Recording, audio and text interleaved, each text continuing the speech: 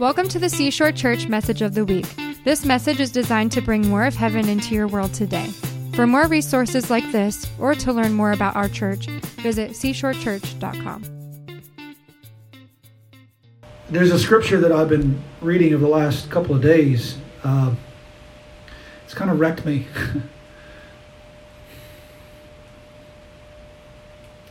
And when I say wrecked me in a good way.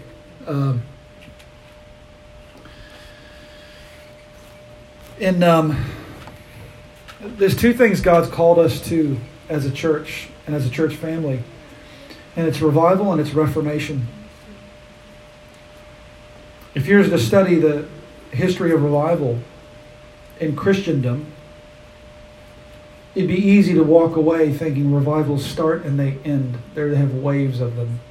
And while that may be true, revival is not something that revival is not something God ever intended us to stop or fade away from.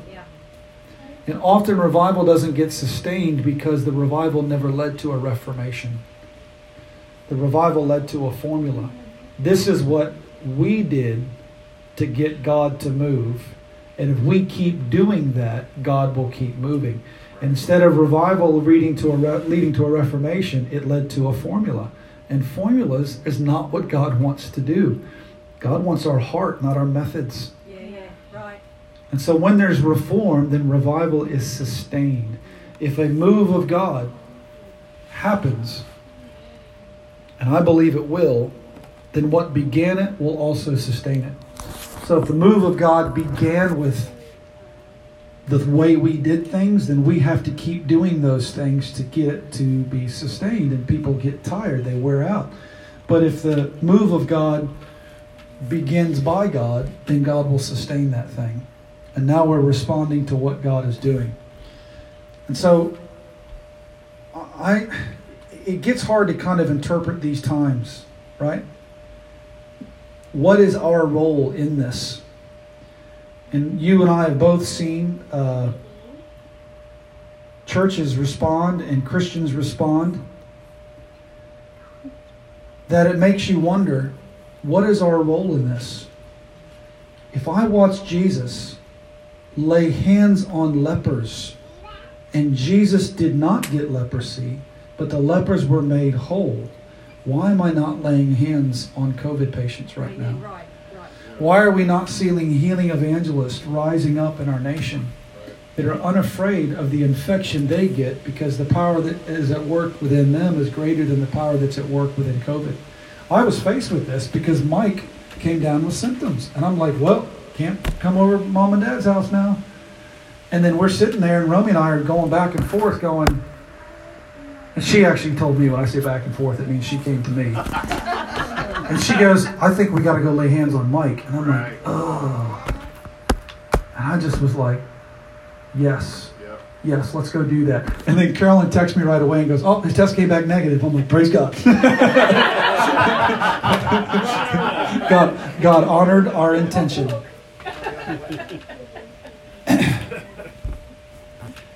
So I think the way that we need to interpret these times is that God is calling us to a deep repentance. Yes. Right. Deep. That's the word I keep getting. Yes. A deep repentance. It means that what He is wanting to do in us is not on the surface level, but it's very, very deep. That's not the subject that I'm going to talk about tonight, but I do feel like that is the thing that we are being called to do. Because the deeper the repentance goes, the more the stream flows. Did that rhyme? The deeper the repentance goes, the more the stream flows. There you go. But that's the streams of living water. But what's wrecked me is John chapter 9, and I'm not going to take a long time with this, but what does this mean? What's going to happen as a result of this? What's going to happen when there is a deep repentance? What's going to happen when people start being revived because of that deep repentance? What's going to happen when people don't respond to the threat of the times, but they respond to the call of the Father? who deep calls to deep, who's calling his sons and daughters to a deeper repentance. And that means you've allowed his Spirit to go deeper into the areas of your heart that you've left closed off to him, so that he can get out what doesn't belong and put in what he created you to carry. And that's his Spirit, that is his will, that is his kingdom. So that we no longer avoid dry places. We no longer avoid COVID hospitals, but we take the living water that we have and we find the driest places we can, because our source never runs dry. We are bringing water to dry places. We are bringing wholeness to sick people. We are bringing answers to people that are left fear and quaking and shivering and having no idea what to do. And I'm talking about Christians who have been in church all their life.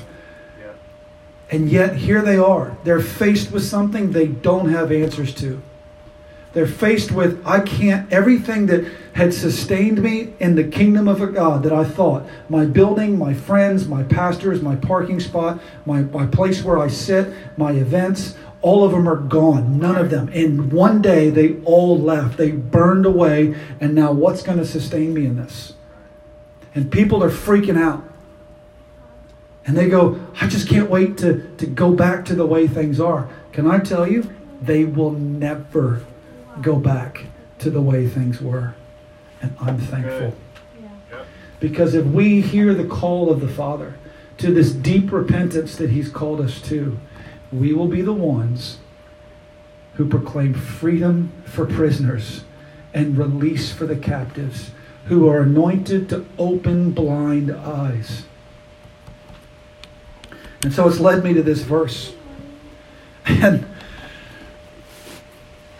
what's going to happen when those days come? What's going to happen when God starts to open up blind eyes? What's going to happen when people wake up to where they are and they realize the things I thought were kingdom were not kingdom? Right.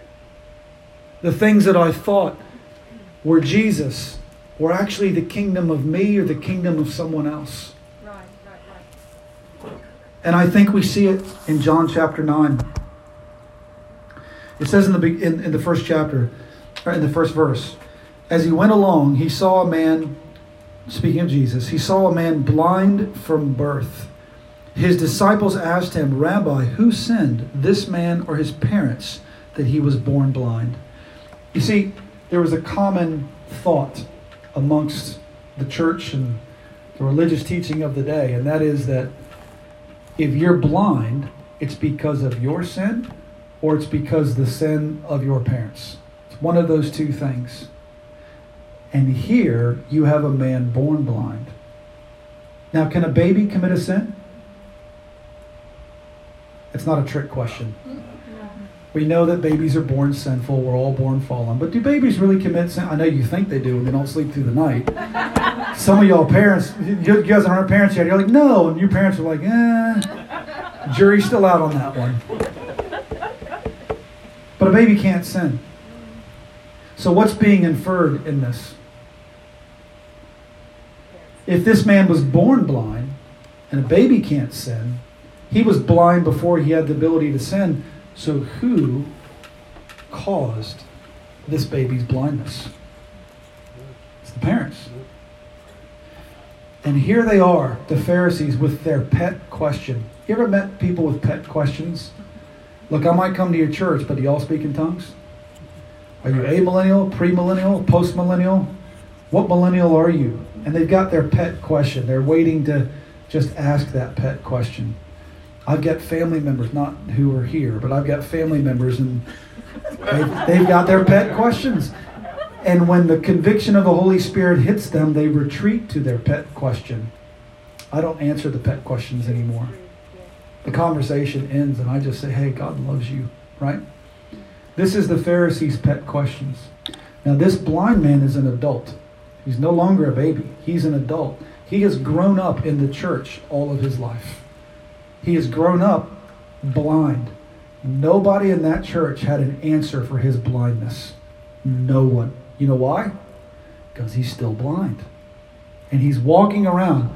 And when Jesus, the Son of God, shows up, the one who spoke worlds into being, God himself made human flesh, wrapped human flesh around him, emptied himself of his divinity just so he could take on the sin of everyone, past, present, and future, and is now walking into your church.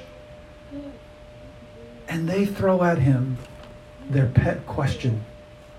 Hey, Jesus, why is this man blind? Because if you can't answer my pet question, I'm not going to believe in you. And so Jesus answers, neither this man nor his parents sinned, said Jesus, but this happened so that the work of God might be displayed in his life. The story goes on how Jesus heals this man of his blindness in an instant, something the Pharisees could never do. The Pharisees are confused because, number one, he didn't really answer the question. But then instead of answering their pet question, he just healed the man. Just healed him. Simple. But it's on the Sabbath.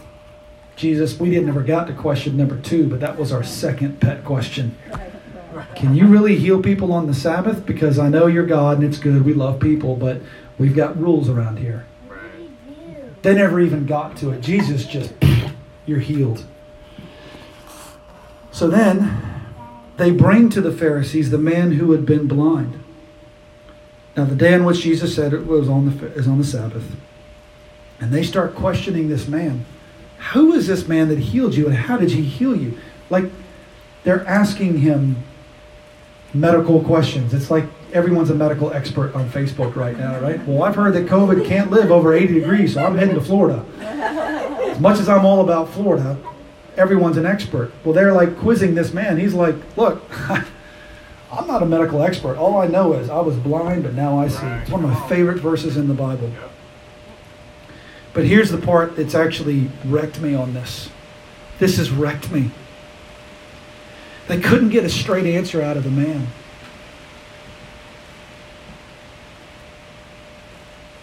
So they go to his parents.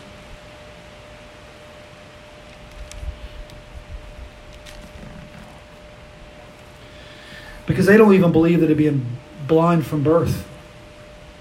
So they bring in this man's parents. And it says, is this your son? They asked. Now it's not. Is this your son? The one that can see? Right. It's, is this your son? How dare he get healed? And the parents say, we know that he's our son, and we know he was born blind, but how he can see now or who opened his eyes, we don't know. Ask him. He's of age. He'll speak for himself.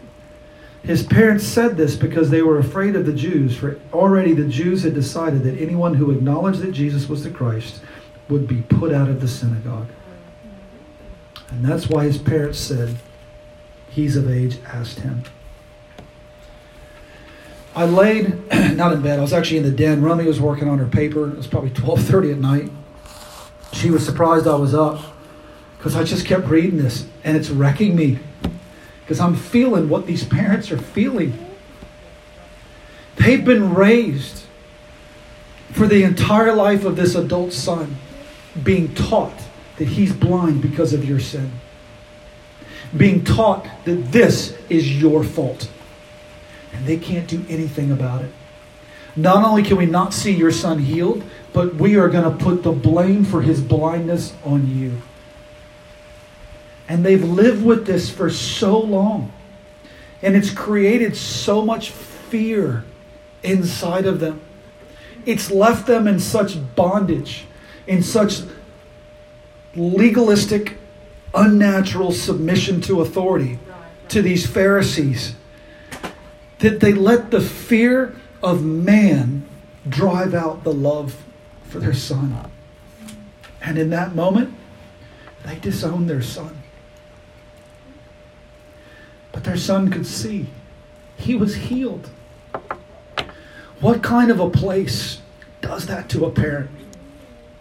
What kind of a place makes a parent believe that they're the reason that their son is born blind?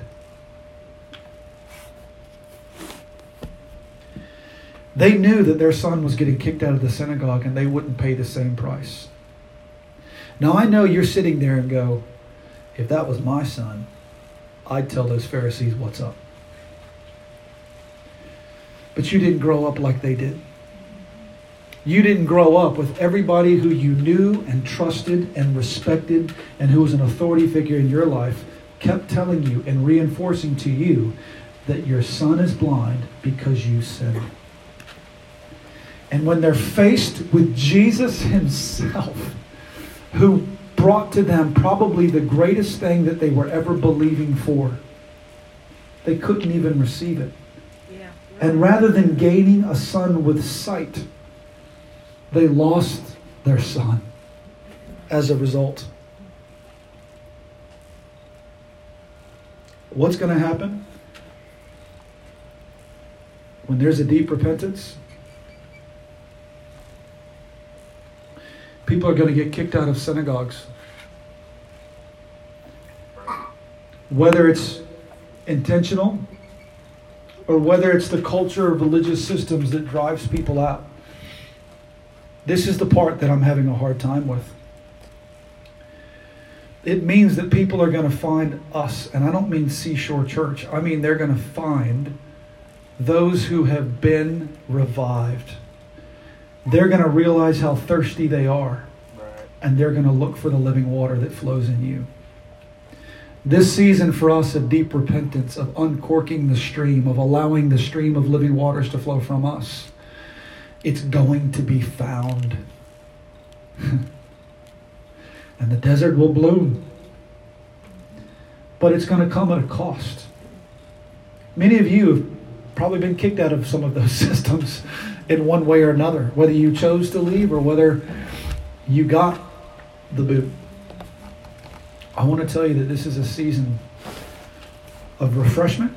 Amen. Yeah, yeah, and provision. Yes. Amen. And family. Amen. And renewal and revival. Yeah. And you've got a choice whether to be the parent or to be the man who was healed. The parents stayed. I would say the parents were more blind than their son ever was. Right. But listen to what happens when this man gets kicked out. In verse 35, Jesus heard that they had thrown him out, and when he found him, did you hear that? When Jesus found him, he didn't bump into him at Costco. He found him. Jesus was looking for this man that had been ejected by the very system that should have been leading this man to Jesus, kicked him out because he got healed by Jesus. So Jesus found him.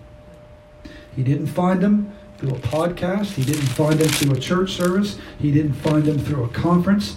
He just found him. Can you imagine what it was like for that blind man between the moment of his parents' interaction and between when Jesus found him?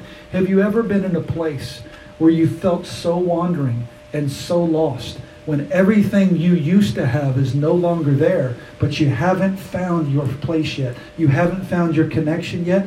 You've left Egypt, but you're not in the promised land yet. And I think there's like a cloud or a pillar or something, and there's this guy with a staff that does pretty cool tricks, but I still have not figured out what this is all supposed to look like right now. And Jesus finds him. And he asks him, "Do you believe in the Son of Man?" And he goes, "Who is he, sir?" He doesn't even realize it's the Messiah yet. "Tell me so that I may believe in him." Jesus said, "You have now seen him. In fact, he is the one speaking with you." There's only two people Jesus ever revealed himself to as the Messiah like this. One was the woman at the well, and one was this man who was born blind but was healed. Jesus found him and spoke plainly to him. He did not speak to him in riddles. He did not speak to him in parables. He says, "I am the Messiah." There's no need to tell a parable. There's no need to have an illustration. There's no need to entertain this man. He just says, "I am the one that you're looking for." And the man said, "Lord, I believed," and he worshiped him. And Jesus said, "For judgment I've come into this world, so that the blind will see, and those who see will become blind." I'm working on a message about this and another guy who was made blind. But I'm not ready for that one yet, because I think God's still wrecking me over this. And I was actually on the phone with another friend of mine a couple days ago, and he's going through some hard times. And I think he's been a bit like this blind man. He's finding himself in a system that wants to keep people blind, but following rules. And they're incapable of healing blind people. And I've got this verse flowing through my head. And this person has got so many lies that they've unknowingly believed. And their whole life is in bondage. And they become a victim of some other attacks of the enemy. And this guy's got a huge call on his life. But he's been so hamstrung by the enemy because of these lies. And so we went through this process of just unpacking some of those and letting Jesus reveal some of these believed lies, and then renouncing them and repenting of them, and then allowing Jesus' truth to speak to him. It was beautiful.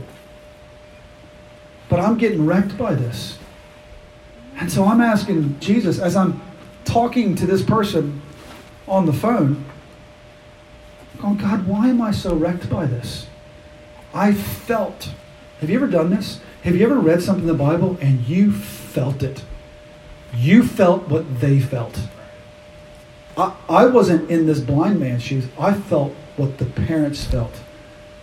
And this deep sense of pain and anguish that now I'm faced with choosing all I've ever known, and that it could have been a lie, and being rejected by those who have perpetuated the lie in my life. But it means stepping out into the unknown. And I felt it. And I said, "God, what is it?" He goes, "Because you believe the same lie." I was like, "Oh, what is that?" And he said, "You believe your daughter's got diabetes because of something you've done." Do you know what my response was? No, I don't. But it wasn't me telling me that. It wasn't the enemy telling me that. It was the Holy Spirit going, "Yes, somewhere in you believe that lie." And it's a lie, isn't it? Right? And so I said, "Oh, in the past, if I heard that, I'd either go, 'No, I'm fine. I'm good.' Or I'd be like, 'I'm the worst person ever. How could I overcome this?' I've learned that when the Holy Spirit reveals lies that I've believed, it's very easy. Well, good. I renounce that lie. Thank you for revealing that to me. I renounce it. I sever any ties with that lie. I repent of any agreement I've had with that lie. And Jesus, would you speak your truth to me?"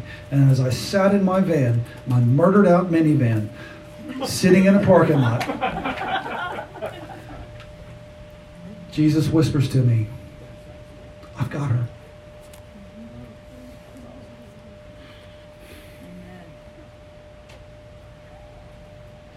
And there's some other stuff with our kids. And I went, "What about this one, God?" He goes, "Yeah, that's a lie you believe too. That you haven't done enough. And because of that, you're experiencing this." I said, "I renounce the lie. I reject it. I sever any ties with it. I repent of any agreement I've had with that lie. Would you speak your truth to me?" He goes, "I got him." Romy's been telling me for a year that God's been telling her that. But I hadn't heard it.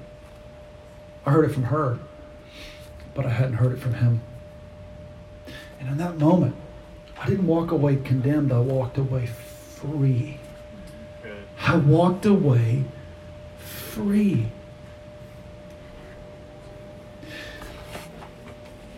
This blind man isn't called the blind man anymore. And he's free. But your freedom will come at a cost. Your freedom means you're going to have to leave some things. I don't know specifically what that is. But I tell you what I felt, and I've been bouncing this in my own head as we've been sitting here tonight.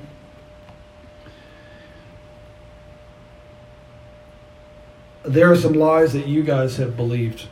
I'm saying that because it happens to every Christian. And you believing a lie isn't always your fault. Sometimes you don't understand and you don't realize that something has creeped in. And there's a couple ways lies kind of get into us. Sometimes lies appear very spiritual. They appear as truth. They sound very authoritative, but they're ungodly. And it creeps in. Sometimes it is I should probably look at my notes. I don't have notes. False truths, that's what I was saying. It's a false truth. It's an ungodly reasoning posing as righteous beliefs. Poses as holiness. It even poses as faith. But it's not. Sometimes the lies come through colored lenses. It's the way you see the world. I've always done it that way. My family always did it that way. That's how things are done. That's the way things are. And you don't realize that it's actually a lie. Or it's crafty suggestions. A little porn will never hurt you. Hey, you've worked hard. You deserve that beer. It's your reward for a day's work. In fact, you deserve 12 of them. And then 12 leads to that. And a fifth of vodka. Before you know it, you're trapped. It's the crafty suggestions. It's the way the enemy lies to us, and we can unknowingly believe them. I do believe that somebody here, because of an issue in your marriage, that you have unknowingly believed that something bad has happened to you because of something you've done in your marriage. And I'm not calling people out. You know I don't do that. But I just know that's something the Holy Spirit keeps reverberating in me to say this.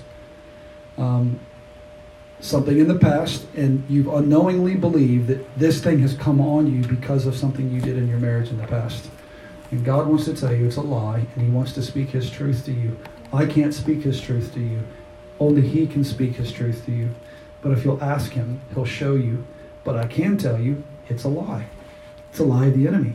How do you know it's a lie from the enemy? Well, when you entertain that thought, how does it make you feel? What's the fruit that comes out of your life?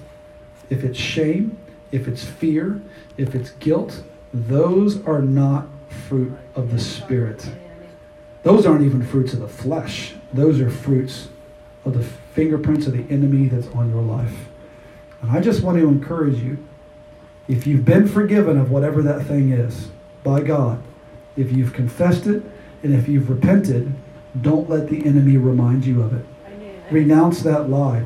God does not hold you to your past. When you are forgiven and you repent of sin, the consequence is not the same. That God wants to redeem what the enemy has stolen. What happened to you was an enemy that lied, killed, and tried to destroy you.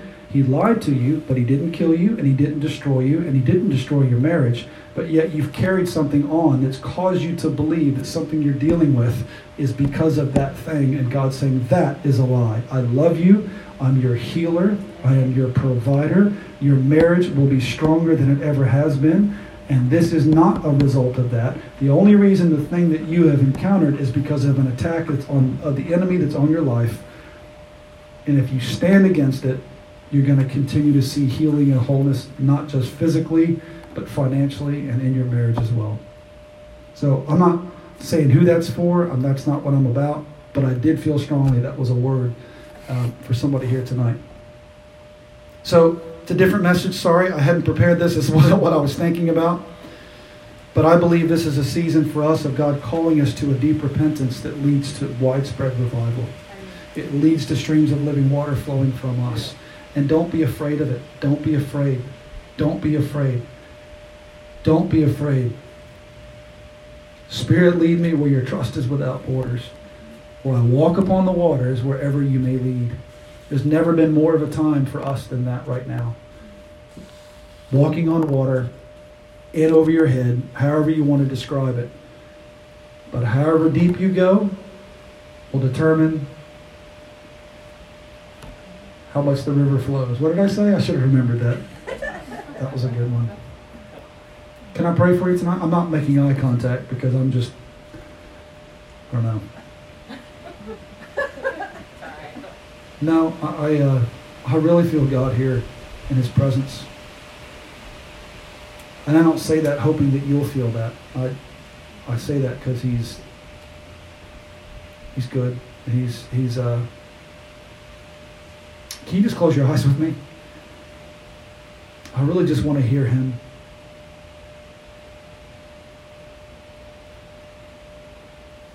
Lord, I don't want to run ahead.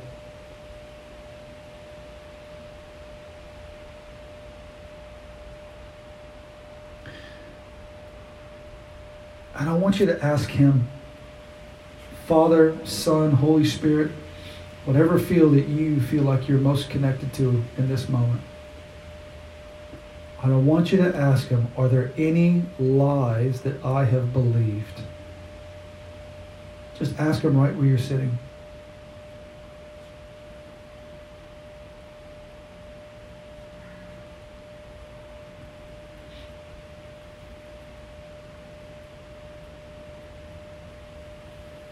Now, whatever that thing is, you don't have to tell a person here. This is not confess to one another time. Though there is a place for that as well.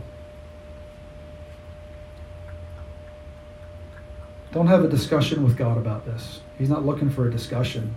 He's just revealing something. Say, God, I renounce the lie that whatever it is that he just revealed to you. I sever any agreement that I've made with that lie. And I repent in Jesus' name.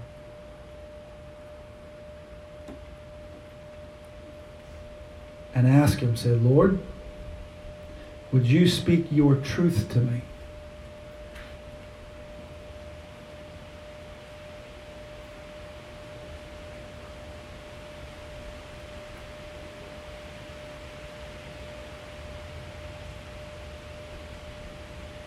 Thank you, Jesus.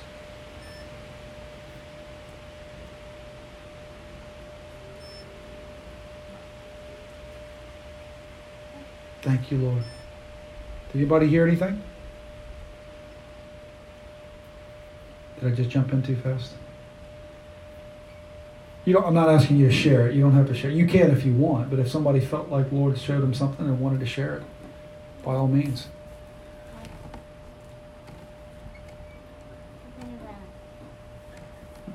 Did you get something, Mosey? What was that? It's an alien tarantula.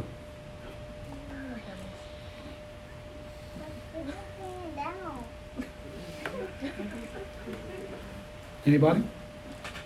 No? Cool. Well, Father, we pray that you would continue to speak your truth to us, that as we open up our hearts to you, that streams of living water would flow from us. I thank you, Lord, that's a promise that we have from you. We don't have to go find water. We just uncork the stream so that you can flow through us. I pray for revival for this nation, for this city. I pray for those bookend moments, Lord. I pray that on this Pentecost Sunday coming up on the 31st of May, Lord, we pray for an outpouring of your Spirit like our world has never seen, that you would shake the earth and everything that's not rooted and grounded in you would be shaken tree like a leaf whose leaves are like dying off, that when you shake that tree, the only thing that comes off are things that try to attach themselves to that tree that don't belong. That doesn't make sense. That's all mixed metaphors, but it makes sense in my head. But I pray that you would shake this nation, shake it. God, there are lies that are being exposed right now in government, in politics, in media, in entertainment. But it's not the lie there that you just want to expose. It's the lie in us that you want to expose so that we can flow in truth. God, the only way we can worship you in spirit and in truth is if we've dealt with the lies in our own heart and allowed your truth to invade us so much that when we worship, it's truth that comes out. We worship you in truth because we are full of truth. We walk in the light. We don't walk in shadows. We don't walk in darkness. We walk through the valley of the shadow of death, but we fear no evil, for you are with us. It is your presence with us, sustaining us, God. Thank you for being a light to our path and a lamp unto our feet. You have given us your word. You have given us your spirit. You have called us to a life of truth. You've called us to a life of light. I pray for the courage to flow through your people here tonight, that we would go to a deep repentance, change the way we think. Give us the mind of Christ, that when we approach our world, we don't look at it condemningly, but we see it through the eyes of love that you have for us, that we want the world to know your truth. It's not just about exposing lies, it's about bringing truth. It's bringing your kingdom. Your kingdom suffers violence, but the violent take it by force. We aggressively move forward in this in our own hearts, Lord God. You have access to us. In Jesus' name we pray. Thank you, God. We pray healing. All those dealing with COVID right now, heal them in Jesus. We rebuke COVID. We curse COVID. We tell you to die, not just in people, but on surfaces that people touch, God. We rebuke you. You are from hell. You are not from heaven. And we want more of heaven in our world. We proclaim healing. God, raise up the healing evangelists in this nation that will stand up and not fear, that the love of Christ would compel them. They're so filled with love for their neighbor that they're not afraid they're going to catch COVID, God. They're afraid they won't get to people to lay hands on them soon enough. And they're seeking out, and they are proclaiming your gospel in the hospitals, in the health insurance places, in the government halls, Lord. When we're trying to figure out how much money we're supposed to print and give away, they're saying, we need Jesus. We need deep repentance. We need salvation in our land. We need to see revival happen in our time. Let it happen through us, God. We are willing vessels, willing servants. You've got all of me. Not part, not some. You've got all. It's not my will, but yours be done. In Jesus' name we pray. Amen. Amen. Thank you for joining us today. For more resources like this, or to find information about our weekly services, visit seashorechurch.com.